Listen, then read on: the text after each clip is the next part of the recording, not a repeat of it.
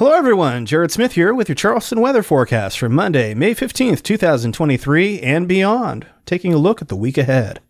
Spoiler alert, it looks a little bit unsettled. But first I want to welcome our new listeners coming from Apple Podcasts or other fine distributor of podcast feeds. This is an experiment I've been running on the Jam app for the past few weeks. It's a new app that delivers your short form podcast to you in SMS at certain times a day. It's pretty cool. That experiment has gone well. So we're going to expand this to a wider audience, and I'm very excited about that. Really looking forward to your feedback, and I hope you find these informative. Again, the goal is get in, do the weather, and get out. And we'll try to keep to that. So Monday could start with a few lingering showers, but it should be a mostly dry day behind the front. We'll get to a mild start in about the mid to upper 60s, and then from there, we should see highs topping out in the low 80s under partly cloudy skies. Actually should be a pretty decent day, all things considered, and it'll be the day that is most likely to not deal with any rain in the afternoon, too. Now, Tuesday will keep quiet for at least the start of it. It'll be warmer, too. Should get into the mid, maybe even upper 80s in the afternoon.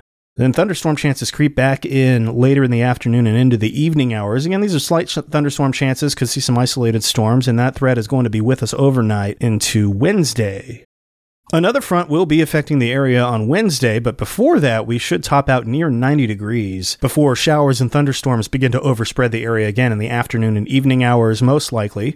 We'll have to keep an eye on the exact timing of that front. There's still some uncertainty around that, but that's a general idea, something you can loosely plan around for now.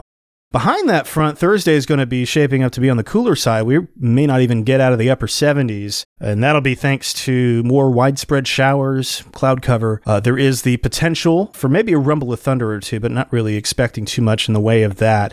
It'll be one of those wedge situations where you have high pressure wedging in from the north and you have moisture running over the top of it, and that will keep us kind of socked in a bit with the rain, but at least it's not January where it could feel like it's 40, but rather 77. So I think I'll take that version of the wedge over the January version of the wedge, but still kind of wet. We'll warm back up again on Friday as that wedge scours out, and we should have some isolated shower chances, particularly in the morning, but that should also taper off with time. Should get a decent Friday in as well. Low 80s once again on Friday, so that should be too bad. And Saturday is looking pretty good for the most part. Highs getting in the mid and the upper 80s, and maybe with some afternoon thunderstorms along the sea breeze. A little bit more of a traditional pattern for this point in the year. And then by Sunday, kind of up in the air right now, some of the morning guidance was pointing to a frontal passage near that time on Sunday, which brings some additional rain showers back into the picture. Timing kind of off on that right now. We'll want to stay tuned to see how that ultimately pans out. But for now, be ready and thinking about maybe some indoor plans just in case on Sunday. So this has been Charleston Weather Daily for May 15th, 2023.